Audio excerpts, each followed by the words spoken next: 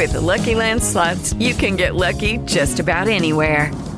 This is your captain speaking. We've got clear runway and the weather's fine, but we're just going to circle up here a while and get lucky. No, nothing like that. It's just these cash prizes add up quick. So I suggest you sit back, keep your tray table upright, and start getting lucky. Play for free at LuckyLandSlots.com. Are you feeling lucky? No purchase necessary. Void where prohibited by law. 18 plus terms and conditions apply. See website for details. Blog Talk Radio. Hello, and welcome to Small Business Digest Radio. My name is Don Marzetta, and I am your host for a program devoted to identifying strategies and suggestions to help small business managers increase profits, add sales, better manage cash flow, improve employee management, and streamline operations. Our guests are other entrepreneurs and experts offering their solutions to the problems and opportunities facing small business leaders. Our aim in each program is to provide one or two thought-provoking ideas or suggestions. So follow us on Twitter at hashtag 2SBDigest or at our website at www.smallbusinessdigest.net.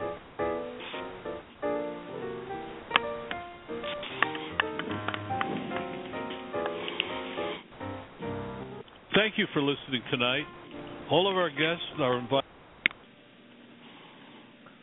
Well, that's my engineer, that being me, hitting the wrong key. This is Don Marzetta. We're not closing the show, rather we're opening it with a very special guest tonight. I just met Mike Marzetta just 2 days ago, and I was so impressed with him that I invited him on the program. Mike is a serial entrepreneur and someone I think we all should listen to. Mike, welcome to the program. Hey, Don. How you doing? Well, we're doing fine now that we got that little hitch out of the way. Mike, we always ask our guests first to tell us a little bit about themselves personally and a little bit of their personal background before we get into anything else. Let's see here. I'll give you the short or the long version. But I went to college at the University of Minnesota on wrestling scholarship and got my master's degree there in organization development, and came back to work in the family business, which is a contract manufacturing company by the name of Altec, and we've got close to about 200 employees servicing medical, aerospace, high-tech industries. And then my passion a number of years ago, kind of prompted by a midlife crisis with my wife and I, decided to start a new company by the name of Mind's Eye to sort of give back. Our theme is to kind of make a difference and have fun doing it. It's kind of a robotics, Legos on steroids, have you, really high powerful, high technology stuff. And I guess that's about it. Well, robotics is how I got to know you, because, as you know, I'm on the board of the National Robotics Education Foundation, and our executive director thinks very highly of your products. What do you offer that? And I know it's interesting, but tell our audience what your Mind's Eye is about. Well, what we tried to do, and it kind of started back a number of years ago at Altec when we had local kind of workforce shortages as far as the skilled labor gap is concerned, and that's also a national issue, like everybody knows in most of the high-tech industries and clusters around the United States, and started getting involved with the high schools and the colleges and stuff like that, and just kind of found, was left wanting in terms of the products that they have to choose from, and the quality of those products, and able to give kids the skills that they really need in industry, the skills we were really looking for, not just the technical skills, but the what are called the 21st century skills like teamwork, communication, critical thinking, stuff like that. And so we just decided to invent our own product to fill the gap, I suppose, for lack of a better term. So what is your product? Well, its base, it's kind of a flexible construction system. Kind of the foundation of it is, quick lock mechanisms that lock into place and are very strong and durable and light. And you can build anything that you can conceive, anything that you can picture in your mind's eye. You can bring it into reality, whether it's a robotic arm, a flying drone, or a Mars rover, or automated lawnmower, you name it. And then the extension of that is creating labs and curricula that teaches the teachers and gives the teachers and the kids a roadmap on how to apply it in the classroom.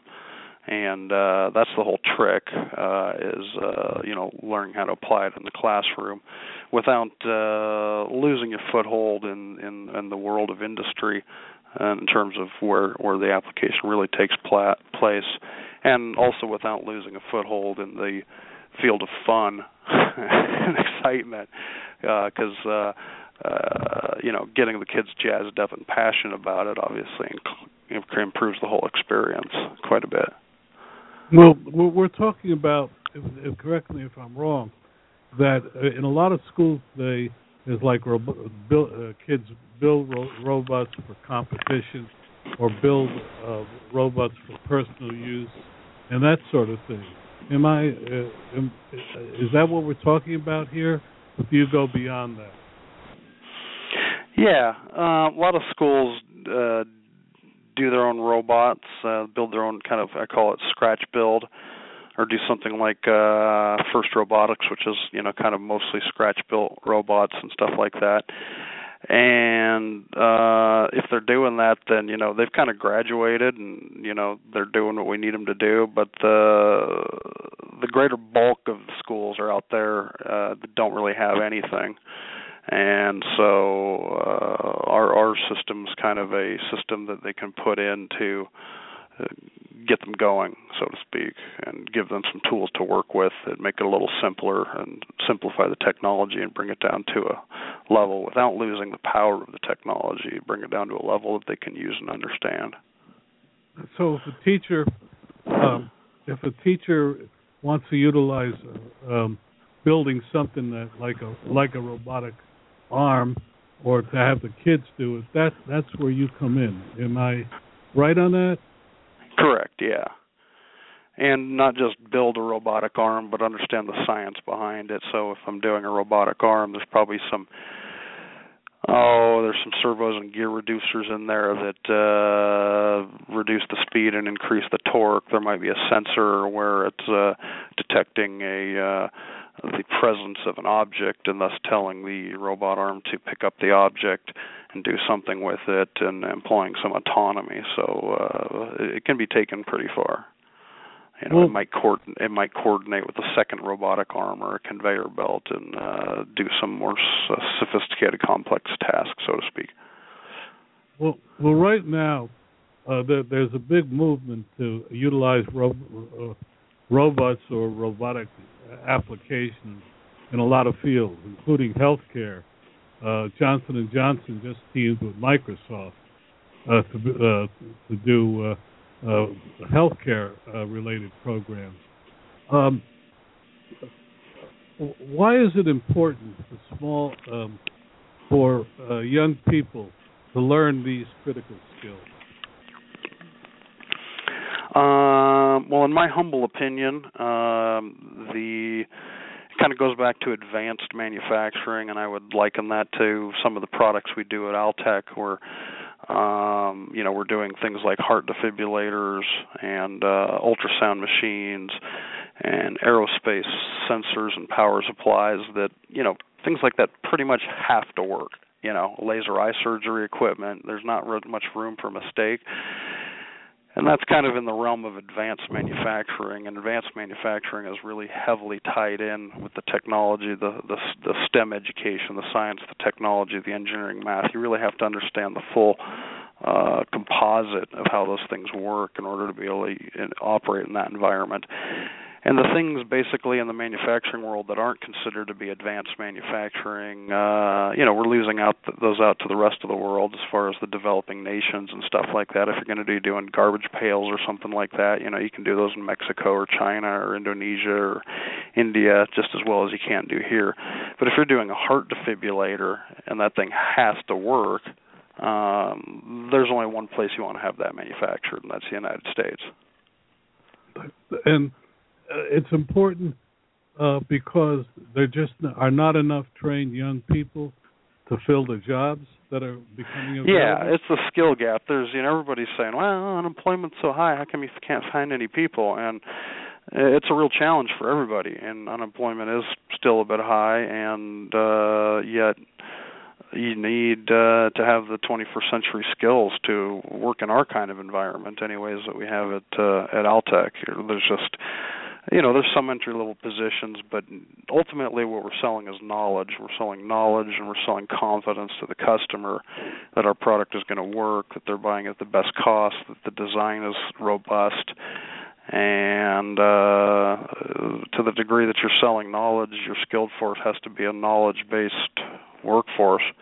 And if it doesn't require knowledge in order to do the job, then, that's where the countries like China and India fit in, where they can manufacture that stuff just using, low-skilled assembly labor and beat our pants off.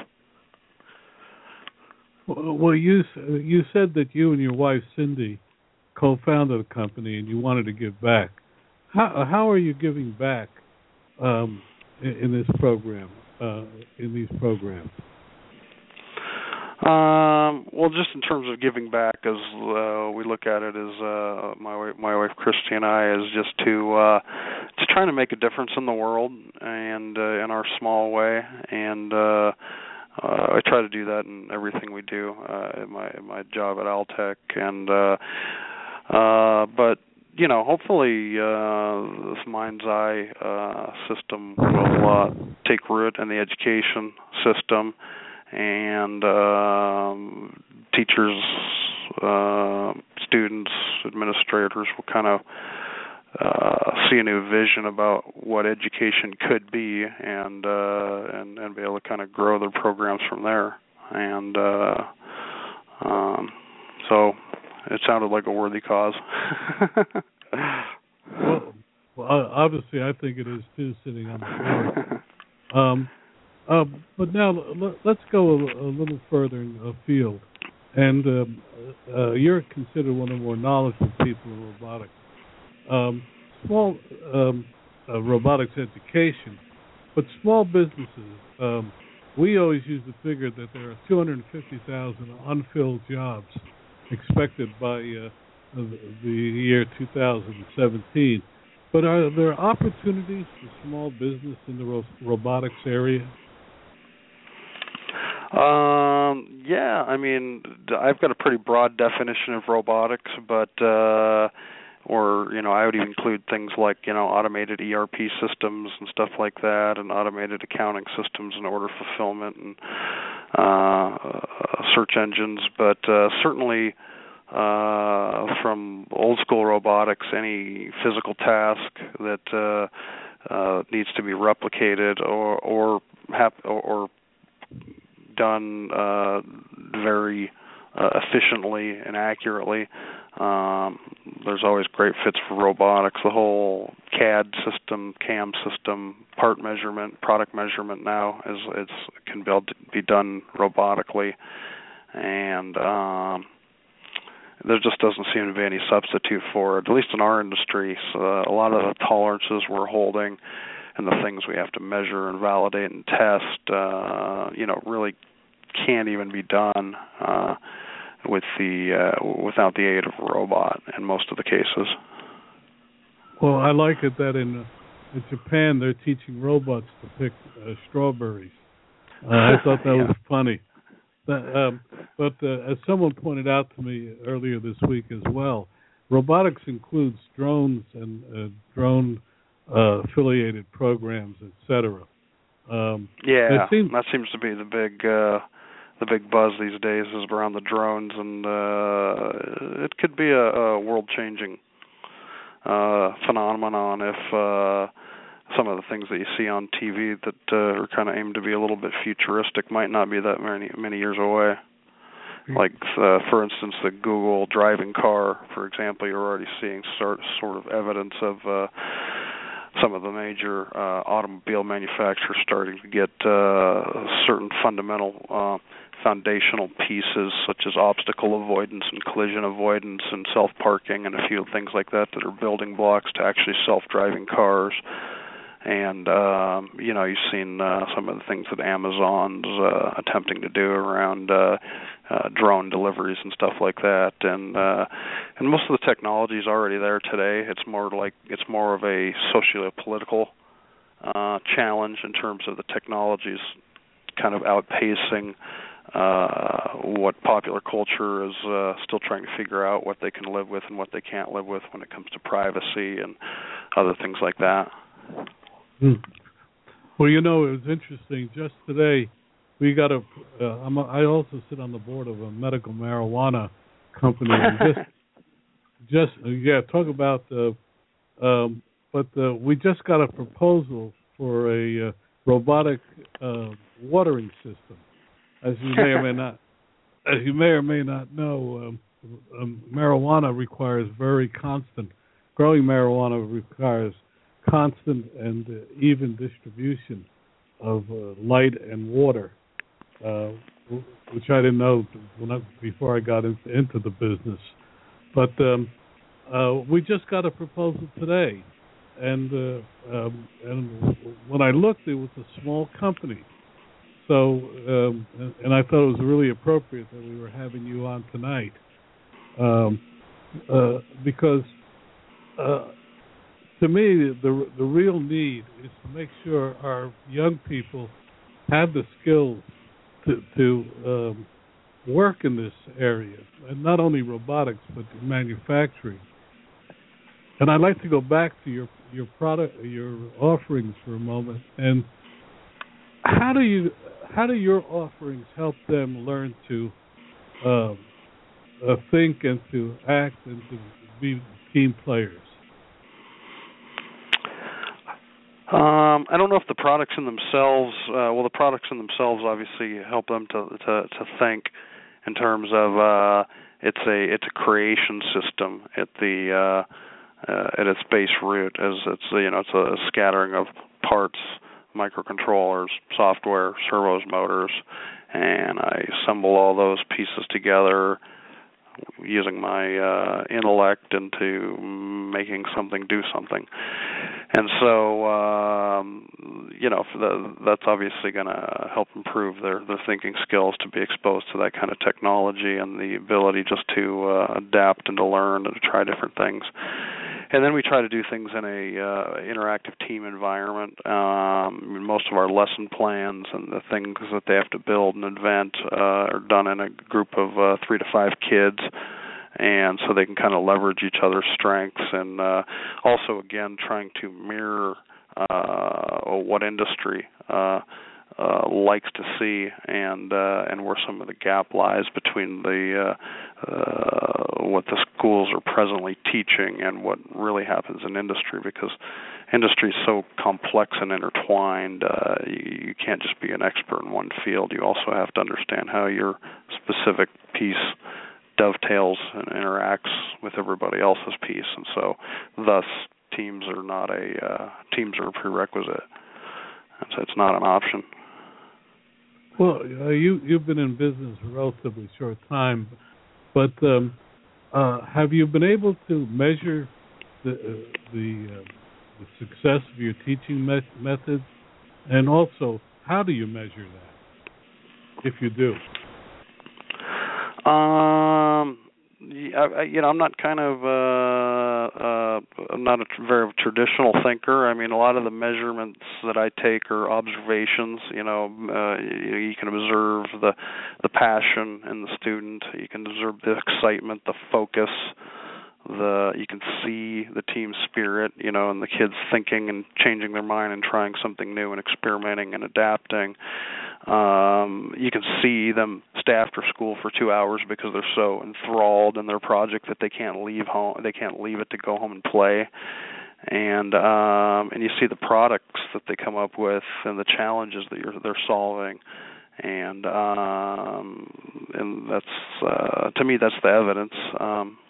And most of it's qualitative. The school system, likes to kind of make everything quantitative and passing tests and stuff, and that's important. But it's pretty tough to put a grade on somebody's creation. Almost grade it more like an art project, but also based on functionality. And those are the things I observe, and those are the things we're trying to encourage, I suppose. And the teachers are pretty pumped up too, so that's nice. Well, it is. Well, this is a generation. We're raising kids that are really much more tech savvy, certainly than I am, and they seem to be able to adapt to technology much better than older generations. Do you see that as an advantage? Yeah, it's quite an advantage because. We service anywhere from the low of middle school to colleges, and it's kind of interesting when you're teaching new programming language. I would liken it to it's almost exactly like teaching a foreign language, because when you're writing code, you're actually writing sentences. You're using syntax or your letters and your commands, and you're writing sentences and paragraph that tells the robot exactly what you want it to do. And when you think about whether I want to start a kid off teaching them a foreign language, any foreign language, what's the best age to do that? It's usually when they're pretty young. The younger, the better. And so, we get questioned a lot. They're like, wow, you can teach this to middle school kids and this is still appropriate for college? And it's like, well, if they don't know the language yet, then they're actually kind of late in the game. So yeah, we teach it to middle schools. We prefer to teach it to middle schools, but, unless you guys already know it, this isn't something you can really skip over. And, so it's, the kids' brains at that age are significantly more malleable, that they just are, they don't have it filled up with the 25 years worth of information. They can just shift gears and learn something new significantly faster, it seems like programming than can an older person. And I say older, I mean, college age, which is young to guys like you and me. But well, again, the name of your company? Mind's Eye Education. And if people want to learn more about it, what's your website? The website is mindsiEducation.com. Repeat it again for our audience, please. mindsiEducation.com. It's a very robust and interesting website. I went on it yesterday, and I was just overwhelmed. It's really something. We always ask this of entrepreneurs. What are the three things that you've learned over the years that you would say are key to growth in a small business or any business?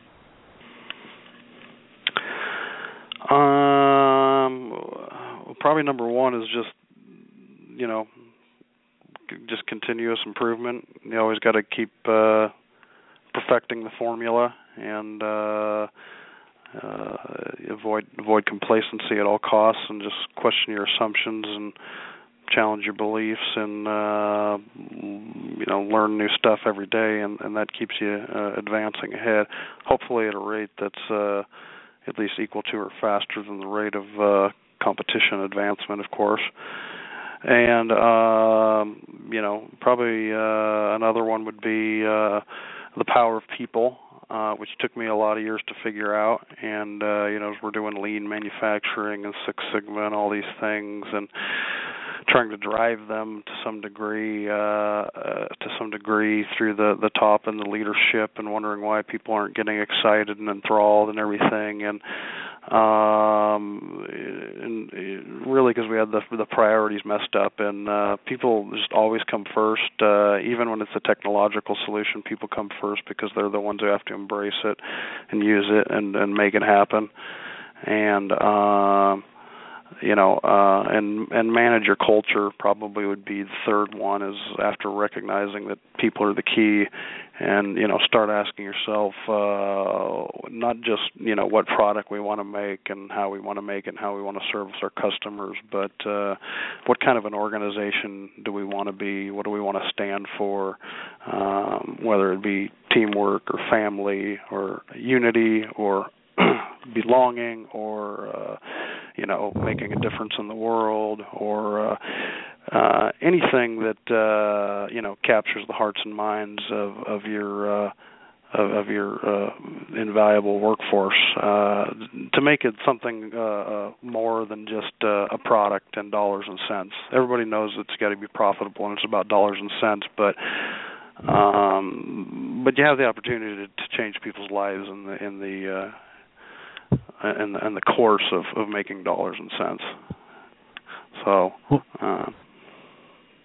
you said that on Monday when we had our conversation, and as the listeners will hear in the next interview, which I taped, those are exactly the things that John Sculley, the ex-head of Apple, said were key to success. And I was just struck by it because I had just finished the interview with John. So you and he are on the same wavelength. I'm in good company, I guess. I think so. And I'm glad you repeated them from Monday, because I wanted to give you the compliment. It really struck me because I had just finished the interview with John, and those seem to be the key. And the other one that people always talk about is manage your cash flow. But you've managed to capture almost all of them. He didn't even mention cash flow. But anyway, our listeners will hear that next. Mike, I was really glad you came on the program tonight. I hope our listeners learn something and see the opportunities both for the nation's youth and for themselves in this exploding robotics industry. New York Times just announced that it's creating a new channel called Robotica, Robotica, in which all things robots. So sweet. You know that the world robots is important because now the New York Times has it as a separate section. So there it is. Turn the corner. Well, it's not of record until the Times says it. That's right. So, all right. Mike, we hope you come back again sometime soon and we talk more. And again, mindseyeeducation.com. Did I get it right? Yes, sir. Thank you very much, Don. It was a pleasure talking to you. No, we're so glad you came. Thank you. Thank you, sir.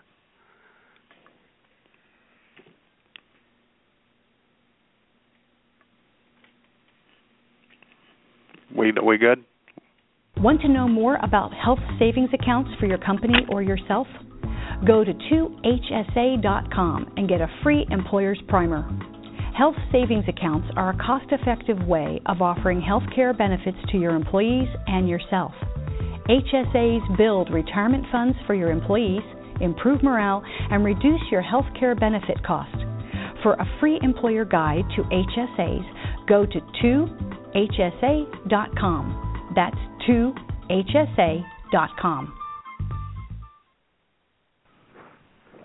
Our guest tonight is a real honor for us. It's John Sculley.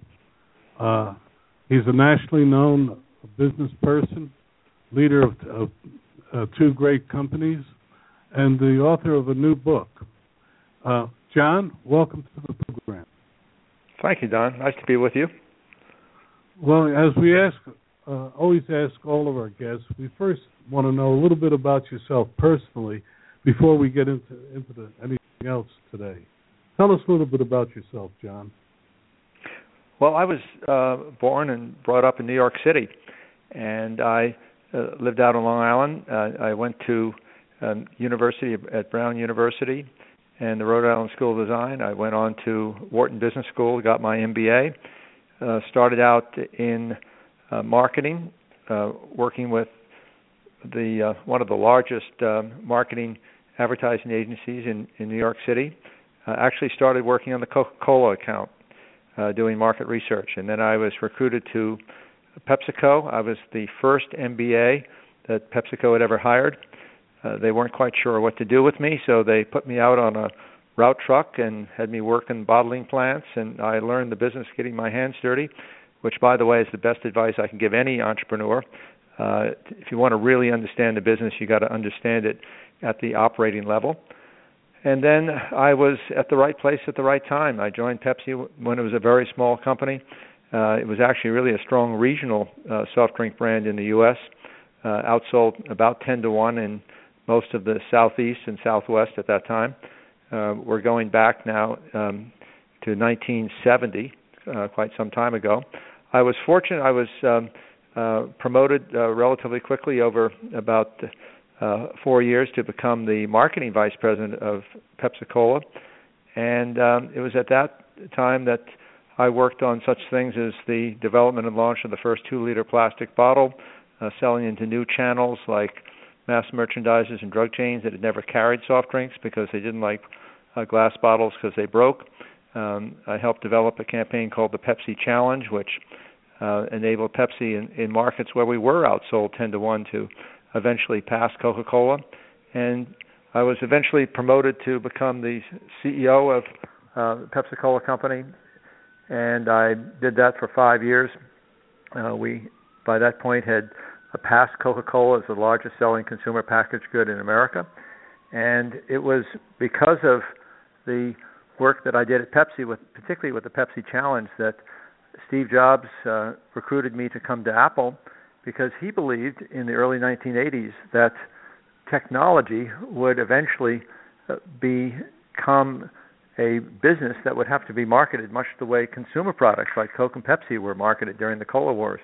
And his great vision was that personal computers were going to be tools for the mind that would change the way that non-technical people would be able to become both creative and more productive, the so-called knowledge worker era. And I was at I was at Apple from a year before the Macintosh was introduced all the way until Apple became the number one selling personal computer in the world. That was a 10-year run while I was CEO at Apple. We grew from less than $800 million in revenue to over $8 billion in revenue. And I then became an entrepreneur. And I've been an entrepreneur for over 20 years now, helping start companies, mentoring companies. Today I don't actually run businesses anymore, but I mentor, invest, rainmake, which means open doors, put deals together in a number of different industry sectors. And it's really in that last era that I've been in for the last 20 years of being an entrepreneur that led me to write a book called Moonshot, because I saw some things that were going on in the world, Don, that are so incredible in terms of the opportunities for small and medium-sized businesses, particularly entrepreneurs, to be able to game change and build transformational companies. and I wanted to tell people about it because I've been lucky to be at the right place at the right time, and I wanted to be able to pass those experiences on to others. Well, I have to tell you, your book is absolutely fantastic. I read it, still reading it because it's got a lot in it. But for our audience, can you kind of sum up what your main themes are in the book and what you hope that they will get out of it? Yes, I can. I think of myself, though I've been in high technology now for 32 years, I think of myself as a marketing person. And so I look at technology from the standpoint of, so what are the derivative effects of these incredible technologies? And how do we build businesses around it and take advantage of the technologies? So the biggest change that is happening right now, and it's something that's really unprecedented, is that the rapid growth of several new technologies, not just one, but several, cloud computing, giving us the computational power beyond anything we could have imagined a decade ago. Mobile devices, the smartphone has now surpassed the television as the most important consumer technology in the world. Big data analytics, everything is data today. I grew up in the world of mass marketing. Today, if you want to be a marketer, you've got to understand predictive analytics, big data as it's called. And these things are creating a power shift in the marketplace. So it's not the technology that you should focus on so much, it's the effects of the technology. And what it's doing is it's shifting the market power from incumbent companies, often leaders in their industry, companies with great products and reputations, but now along come new companies, and the new companies may have a better product or service. And if they do, customers are now in control, not the producers. And the customers are in control because of the communications we have today, because of the access to information we have today, and the social media, which lets customers listen to the opinions of other customers and to be able to pass on their own opinions. And so customers pay more attention today to the opinions of other customers than they do to the established reputations of even the best incumbents in the industries. And so it's a huge opportunity, and it's also, in the book Moonshot, gives pretty good detailed explanation as to why are some of these companies in just a few years, 3, 4, 5 years, becoming so incredibly valuable, and why will this happen again and again, and how you can be a part of it. Well, that's a fantastic summation. An interesting statistic that I came across my desk on Monday was the fact that still a majority of small businesses still are not embracing this because they seem to be afraid of the technology, afraid of using it. What advice do you give an entrepreneur or a small business as to how to kind of parcel out these changes and apply them to their own business? Well, I have to reveal here that I am a huge believer that the future of our society in America, our economy, really revolves around how successful we are as a country in terms of making it possible for small and medium-sized businesses to be able to continue to grow. I mean, how do we deal with the increasing regulations? How do we deal with the changing opportunities and the changing competition? And so what it really means is that an entrepreneur, a small and medium business owner or executive, needs to have a broad curiosity. You've got to be interested in what's going on. And what I learned years ago, in the years that I was working with MIT at the MIT Media Lab, was that you have to be able to see a problem from multiple perspectives.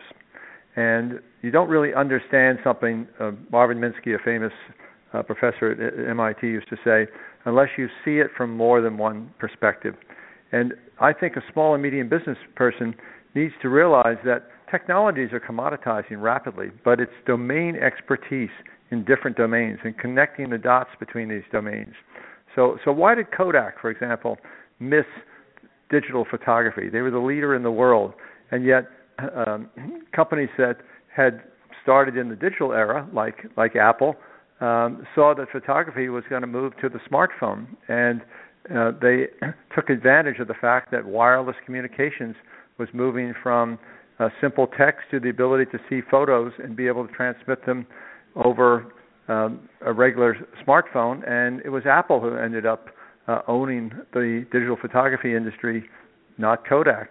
And so a small and medium business person needs to be well informed, and they need to have a big curiosity, and they always need to see something, and this is what I try to lay out in pretty much an instructional format in Moonshot, to see the world through the eyes of the customer. Always start with what's in it for the customer. What's the big problem you can solve for the customer? And can you come up with a solution that is better than whatever solutions exist today? If you can, you've got the first principle of how to build a successful transformational business. Start with a customer problem. And then in Moonshot, Don, I also go through and explain what I call the customer plan. Many people are familiar with the term business plan, and that can be a pretty laborious process, often taking months to put together each year, the annual business plan. But actually, I don't see that much more than just a budget exercise, because it's basically looking backwards and saying, okay, so next year we hope to do a little better, so how will we have the additional money we can generate from doing a little bit better, and how do we allocate it from department to department? That isn't how you build a transformational business. The way you build a transformational business is you have to build a customer plan, not a business plan. And the customer plan says, what does it take to address the big customer problem that hopefully you've identified, and to say, how do I engage customers to be excited about it? How do I look at the cost of customer acquisition? How do I retain the loyalty of customers once they have come on board? It may astound people to realize that it typically costs 5 to 8 times more to retain a customer than that you may have lost. I should say, to replace a customer that you may have lost than if you had retained that customer in the first place. And so when you start to realize how valuable a business can be when you see it through the eyes of the customer metrics, and when you build a customer plan, it's always about how do you build a plan that gives you differentiation versus what the other choices are out there for those customers, and leverage the things that you can control, which may be unique ways to acquire customers, unique ways to build loyalty with customers, unique ways to monetize the customers. And what I reveal in Moonshot are many of the successful strategies that other people have done. Moonshot's not my autobiography. Moonshot is a conversation with entrepreneurs in many different industries about what did they learn, how did they apply it, particularly through this idea of building a customer plan. Well, in today's world, it's it's a lot easier to reach out to your customers. I really should put that as a question to you. Is it easier today to reach the customer and to better identify the customer than it was, say, 20 years? Absolutely. If we go back to even during the era that I was CEO of Apple, we didn't have much better information than when I was CEO of Pepsi. We were kind of looking at large categories of demographics, and we didn't know exactly who was going to buy our products or how frequently they may want to continue to look for a product over time. We just didn't have much data. Well, guess what? All of this data is available today, and because of the reliability and the dramatic improvement of not only the power of computers, but the cost of being able to personalize this data down to individuals, this kind of information is available to every company, not just big companies, but it's the small, agile companies that take the time to understand how accessible this kind of information is, how cheap it is to get this kind of information. But the key thing is, how do you put it to work? And how do you commercialize a product, an idea, a marketing campaign in a way that is going to be able to deploy it. So the key insight is not that this is possible or not that there aren't a lot of people with good ideas, but it's all about commercialization and execution. And here's the thing which I found so significant from the most successful entrepreneurs in many different industries that I talked with in putting the book Moonshot together, and that is you never learn from your successes. You always learn from your mistakes. In fact, your successes often cause you to be a victim of your success because you assume that the reason you were successful may or may not have been the reason you were actually successful, and you often become complacent. I mean, why is it that Microsoft and Intel, who dominated the 1990s during the era of the web with personal computers, and yet both of them missed mobility? I mean, how is that possible? I mean, they had very smart people. They had incredible resources, and yet they both missed mobility. So you have to have the perspective of seeing things through the eyes of the customer and then being able to map into that what are the advances in technology that make things that were expensive in one era actually incredibly cheap, and in the case of knowing your customers at a personal level, actually very practical to know exactly who your customer is, exactly what their behavior is, and then being able to take that knowledge and turn it back into a business campaign. And these are the types of things which small and medium business owners and executives are moving to. And I call this being an adaptive innovator. Not everybody needs to be Bill Gates or Steve Jobs or Larry Page from Google or Mark Zuckerberg from Facebook. You don't all have to be geniuses to be able to participate in this, but what you have to be is someone who is curious with an open mind, willing to work hard. When you see an opportunity, sense the urgency to be very focused, and you have to be able to learn how to use these new tools that are all about applying data. And so I'm a big believer in being able to use data analytics. Now, I was lucky because I studied math in graduate school, and I come from a marketing background, and I've been working with data my whole business life. So to me, this is like the best time in my life because now the things that we thought of as just academic decades ago suddenly are incredibly practical today, and they're available in various types of services from different technology and other business and marketing cloud companies. Right now, you don't have to go off and become a mathematician in order to use it.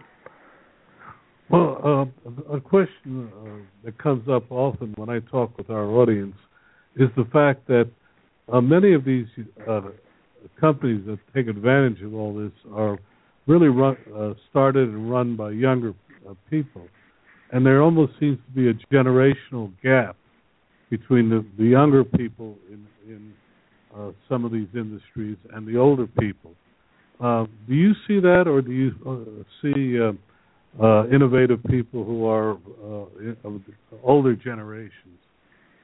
Well, I'm older generation, and I still feel pretty innovative, but I don't take for granted that I'm going to be able to do it as well as the younger people. And so you have to be able to tap into the young talent. And anytime anyone worries about America, just get out and go to one of the incubators where these young people are working together. In many cases, 4 or 5 companies will resident in a location, and they get to network with one another. But you know what? They love having a mentor. And so for me, I say, gee, I can be a mentor. I can help them commercialize their businesses. I can be a rainmaker. I can open doors. And there are other people like me out there. So you have to say it takes a team to build a company. You know, building a company is a team sport. And you have to figure out when you're putting people on the bus, get them into the right seats.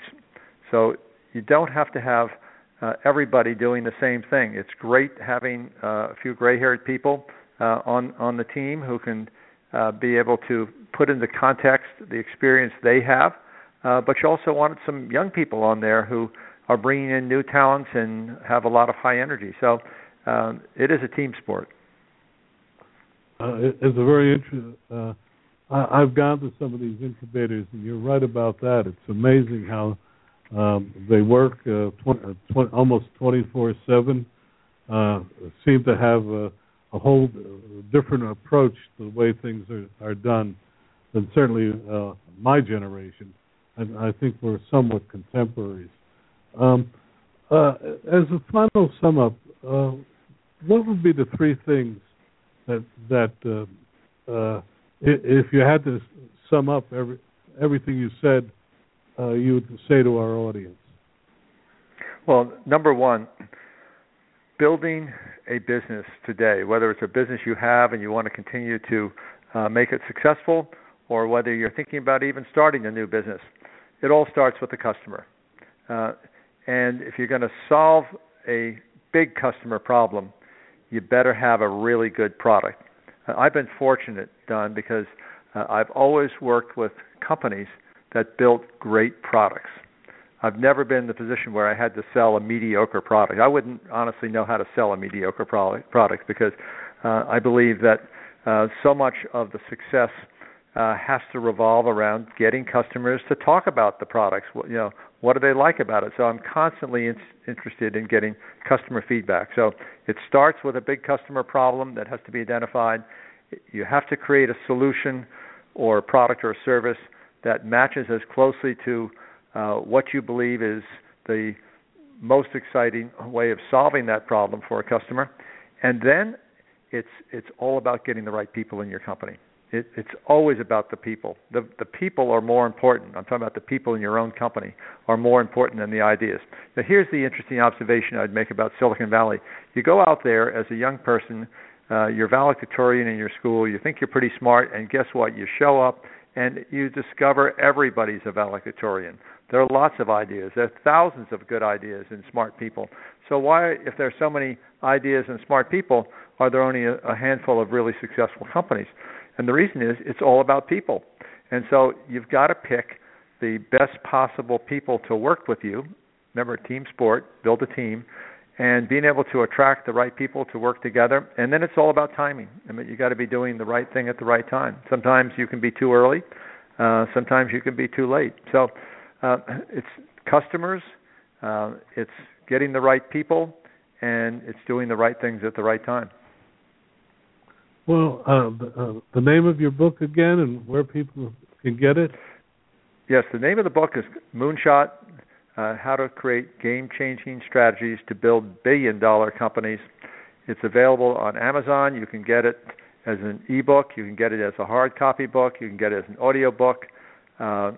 It's designed for people. You don't have to be an engineer to read this book. It's designed for people in business who think about things in an intelligent, common sense way, and who are really interested in building, customer-focused businesses.